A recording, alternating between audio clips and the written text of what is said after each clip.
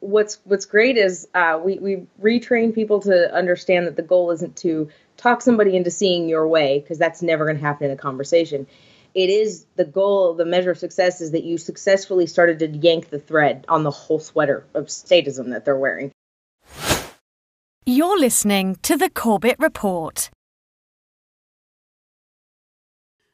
Hello, this is the Corbett Report. It is January 28th, 2020. Today we're talking to Larken and Amanda Rose about something called Candles in the Dark. You'll have to forgive me. I'm sorry, James couldn't make it today. I am his identical twin brother, Statist Jim, who you've never met before, but he had to run out the door and he asked me to do this interview, so I've just got some notes to go on. It says, Larken and Amanda Rose are doing some sort of seminar called Candles in the Dark, teaching people how to be anarchists. My stupid kid brother James, he was 3 minutes younger than me, and I can't believe he's this weird anarchist guy. I don't know, I don't get it at all. I love government, but I guess I'll have to do this interview. Larken and Amanda, thanks for coming on the Corbett Report. Thanks for having us on. Thanks for having us. All right, so tell us about Candles in the Dark. What is this nonsense about anarchism you guys are trying to spread? Well, this nonsense is about the fact that pretty much everybody already is an anarchist underneath a bunch of garbage they were taught.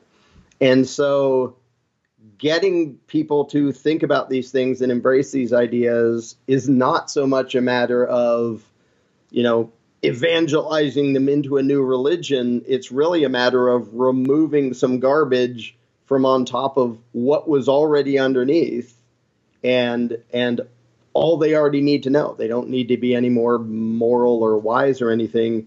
They just need some of the debris peeled off from what they actually are underneath. Are you calling my beliefs garbage? Are you saying I'm an anarchist? I am a statist to the core.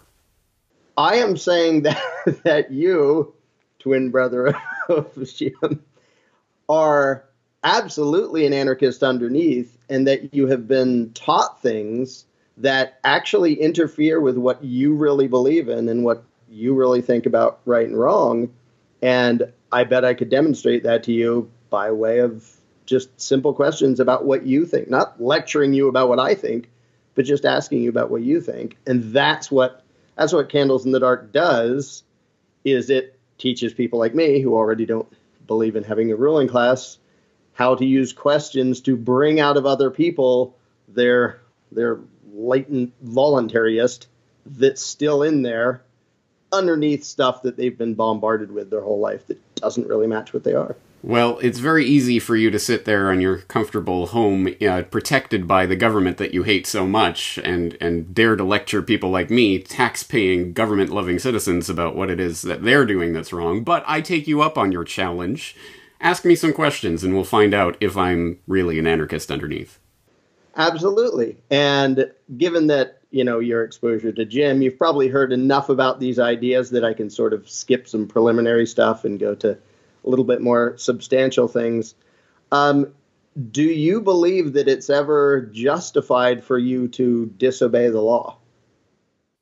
The law that's been voted on by a majority of legislators that have been duly elected by the citizens of a country? No. I mean, if it was a communist dictatorship or something, maybe. But no, we live in a free, open society, so the lawmakers make the laws. Okay, so here you don't think it's okay, but in some places and in some situations, you think it was morally justified for the people to disobey, to be criminals. Well, of course. I mean, if the government is criminal, yeah. Okay. Now, by what standard are you deciding whether, this government, its commands were criminal and this one isn't? That's actually pretty easy, because CNN always uses the word government to refer to one of the good guys and regime to refer to one of the bad guys. So, for example, the Iranian regime, I mean, clearly they're bad, right? So that's the way I... Okay, so CNN is the deciding factor. Of course. On whether it's... Now, what about in the past here? Like, can you think of laws in the past in this country that are now long gone that you think it was actually moral and legitimate for people to disobey and bad for people to enforce? Well, I'm in Japan, but let's assume I'm in America. Yeah, I must admit I like beer, and I understand at one point it was maybe not legal to drink beer. Indeed. Now, do you think if you happen to live here in the time of prohibition, of alcohol prohibition, do you think it would be moral and legitimate for you to disobey and have a beer, and immoral for them to violently attack you for that? Well, I wouldn't say it would be immoral. Well, yes, I mean, I suppose morality doesn't have anything to do with it, though. It's what's the law, and we changed the law by repealing that amendment, so that it was all done legally. But yeah, no, it was immoral, obviously, for people to stop people from drinking. Right, and the reason morality is relevant is because that's actually what I'm asking you. I'm asking for your moral judgment on things, regardless of whether it's the law or not. So you do believe, even here or where you are or wherever, that it's at least theoretically possible for duly elected representatives to go through the legislative process and do something, and you still don't necessarily have a moral obligation to obey. Not a moral obligation, no. Okay. Obviously they may do nasty things to you if you don't. But yeah, I was asking the moral side of that. Okay. One more question. I mean, we could do this all day, but we'll do a brief one. Do you believe, presumably you have, some political leanings as opposed to other political leanings. Do you believe it's legitimate and moral and righteous for whatever political party you don't particularly like to vote in people who will force you to pay for things that you're morally opposed to? Like if the Libertarian Party got into power and forced me to fund their plan for, I don't know. I can't even think of it. Yes. Well, of course. I mean, I hate the other side of the spectrum, and anything they do is wrong, and anything my side does is right and justified. So yes, obviously, anything that they force me to fund that I don't like is bad. Okay, and I agree that you shouldn't be forced to fund anything they don't like. Now, would you be up for the deal of they don't get to force you to fund anything you're against, and you don't get to force them to fund anything they're against? Would you go for that deal? Like, as in, from now on, you will never be forced to fund something you're against, but you also won't elect somebody into power who's going to force them to do it. So I never have to do anything that the other side, wants me to do again? Right. They're not going to control you. They're not going to extort you. You don't have to worry about their political power bossing you around and meddling in your life. But as part of the deal, you also don't get to meddle in their life by way of politics. I love meddling in people's lives. Well, it sounds like a good deal, but it won't work that way, because the system has to be for everyone. It can't work if there are people who slip through the cracks. Okay, but regardless of what you think would work, regardless of like predictions and stuff, would you go for that deal for yourself if you could? Sure, yeah, for myself, yeah. Okay. That's a good enough place to stop, because that's an answer that only an anarchist can consistently do. I've been revealed. Oh, I did my best. It was a good try. All right, so walk us through what just happened there. What's the idea behind what we're doing? That was a slightly silly version of sorry. The lines of questioning and the method of approach we teach in Candles in the Dark. Because every person, even though, and it made for a very nice illustration, even though every person sort of has things that they wish authority would inflict on everybody else, like make the world the way I want it to be, they can also either imagine hypotheticals or see the real examples of where they don't like authority telling them, here's what you should be and here's what you have to pay for. So inside every individual or every status, there's this conflict. There's this part of them that wants to be free, and it doesn't want to be controlled. It doesn't want to be robbed. It doesn't want to be bossed around. It already understands self-ownership and non-aggression, even if they've never heard it called that. And then there's the part of them that's been taught that, well, if you do violence by way of these rituals and legislation and stuff, then it's okay and it's necessary and you have to have that for civilization, blah, blah, blah. So basically, the entire point of the lines of question is to bring out the contradiction in person. So it isn't me against them, it's them against them. And what we look for, what we teach people to look for is exactly what you did. I mean, obviously play acting, but exactly what you did, where you get to a point where you have to go, because that is the time that matters. When you can get somebody to a point where they're not quite sure what to say about what they think. It isn't a matter of they don't have a rebuttal to me. It's they're not clear on what to say about what they actually want. And if you learn the methods, it does take sort of self-training. Like Candles in the Dark is a 2-day seminar we put on, and most of it is about training yourself to not have it fall into an argument and all that, to keep yourself on track so you're not triggering their psychology and making them freak out. Part of the point is that it really is about helping them to start to see, but also to feel that the conflict is in here with themselves, and you're on their side, yep, the side of the anarchist. And so most of the time when somebody has sort of a conversion experience, as I call it, which anarchists have when they kind of clear out that statism thing, we sort of forget what it was like to think like a statist. And then we do the full nerd Asperger-y thing of just going, I'm just going to tell everyone and go, bleh, and see, and they're going to accept it. And that's not what happens, because humans are emotional beings. We're psychological beings. So this is about training the psychology of the anarchist to not set off these emotional triggers, to not go at somebody, but to like come up alongside them and like join them and sort of partner with them in question asking in a way that helps them feel like you're just coaxing them gently over to this cooler side. You're on their side. So you're agreeing with them where they agree with you. You're asking questions that they're going to answer with the moral answer. And you're going to go, I agree. I don't think you should be forced to fund what you don't, think is moral. And, would you grant the same for me? And you're trying to bring out that person that is there the whole time. But the conflict is between them and themselves. Right. That's it. That's what cognitive dissonance is. You're bringing them to that wall of cognitive dissonance. Yeah. And one of the keys is when you're using the Candles in the Dark method, obviously I also do other things like knock down, drag out debates and arguments. But when you're doing the Candles in the Dark method, the only time you should even say what you think about something is if you agree with them.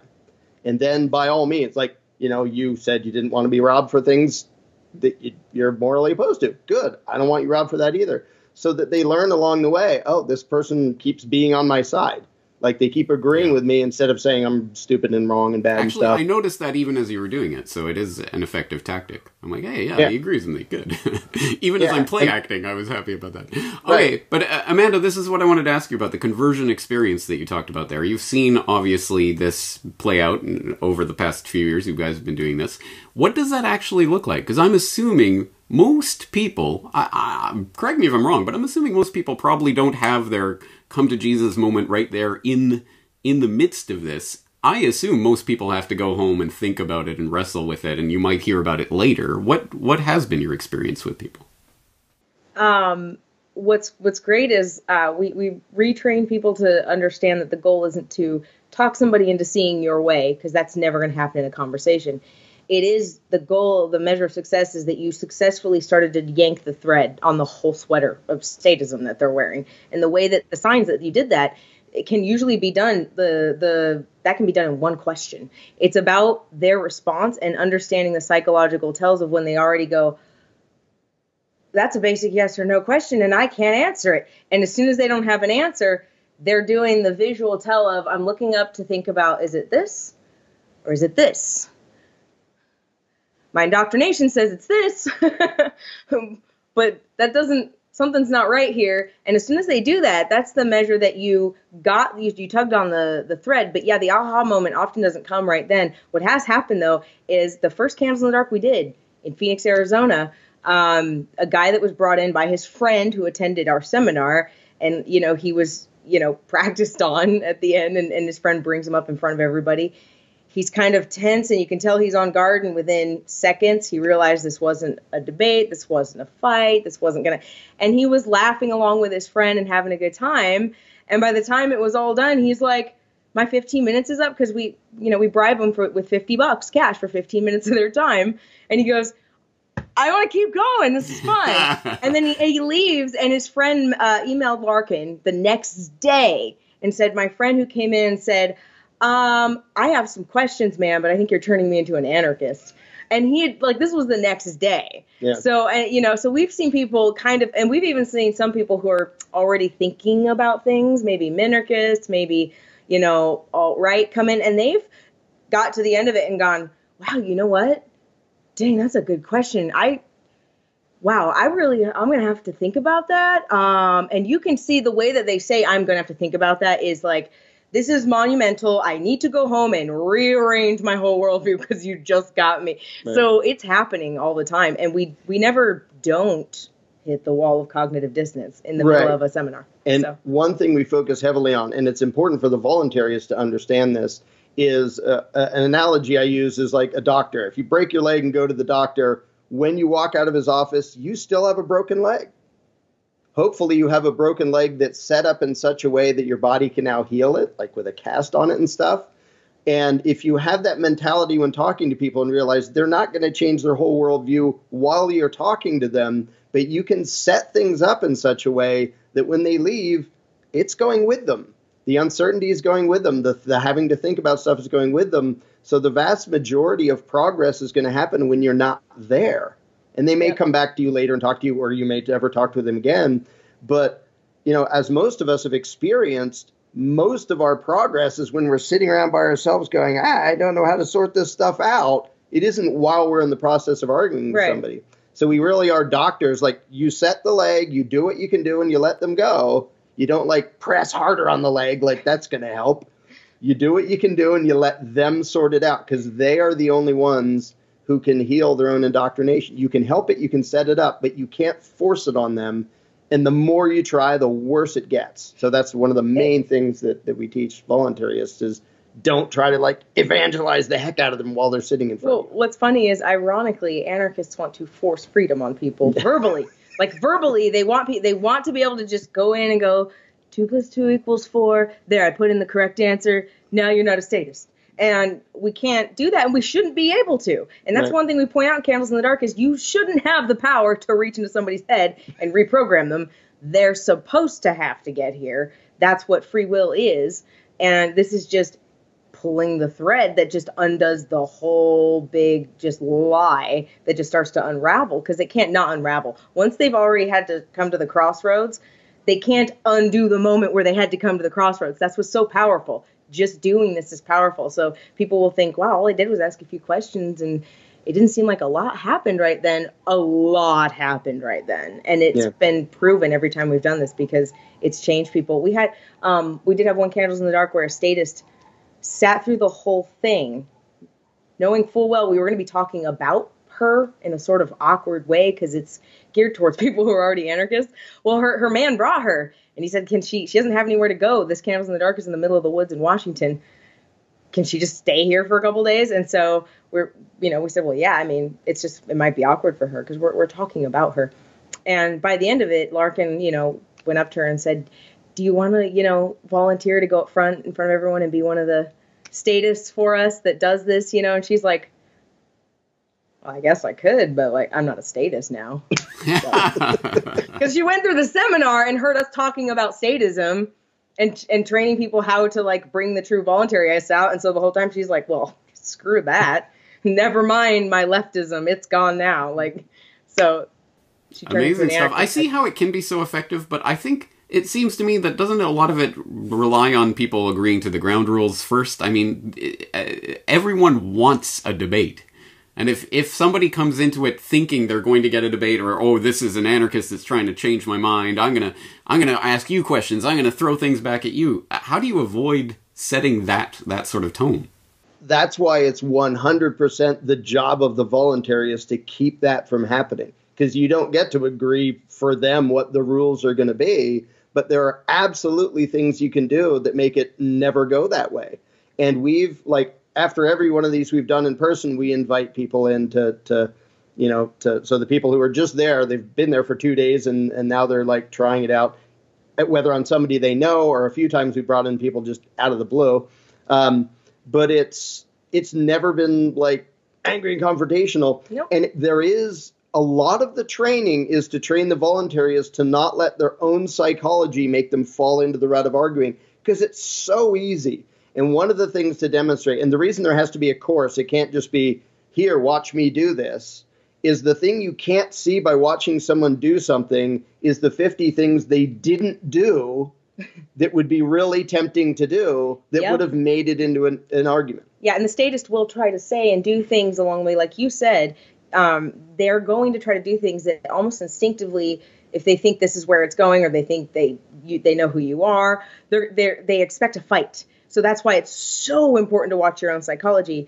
And when you realize how much your own psychology has everything to do with whether or not something goes into a fight, then you know that if for some reason they freak out and all you did was ask gentle questions, then that's the 100% indicator that you did the right thing and they did hit their cognitive dissonance. That's why they got mad.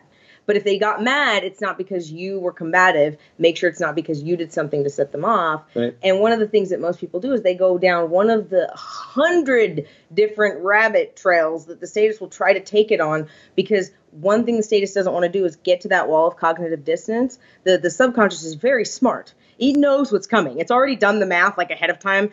And it's starting to tell the statist, like, alert, alert, this is going to get awkward. You're going to hit a wall soon. And they're going, okay, so instead of answering a direct yes or no, I'm going to say, okay, but what about schools and roads? And, In fact, that's why they do that. They're trying to veer off. That's the only reason somebody doesn't answer a blatant yes or no question. An anarchist that knows the answer to a blatant yes or no question they've already thought through says yes or no. A statist goes, but what about the children and the poor? But notice that you even did that, the thing of it will never work. And a common thing is for the voluntarists to dive into arguing about predictions.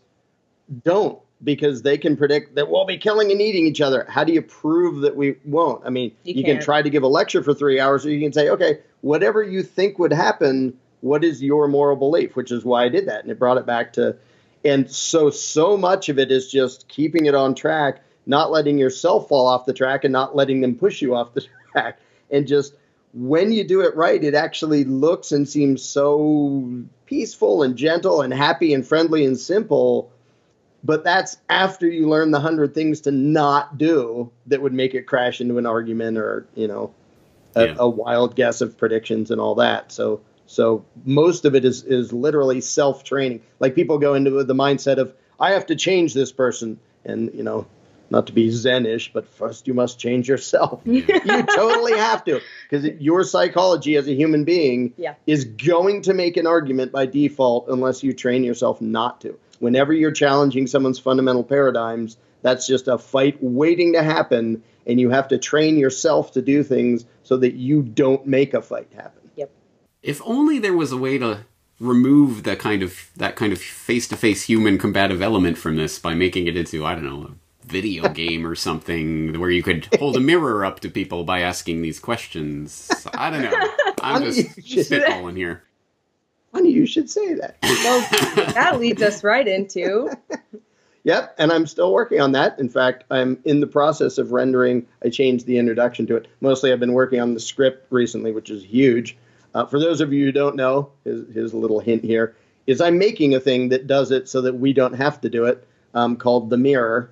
It's an interactive program that happens in a virtual reality, and it asks people questions. And like you said, it doesn't even have the stress of having one person in front of them that you have to sort of answer to and explain yourself.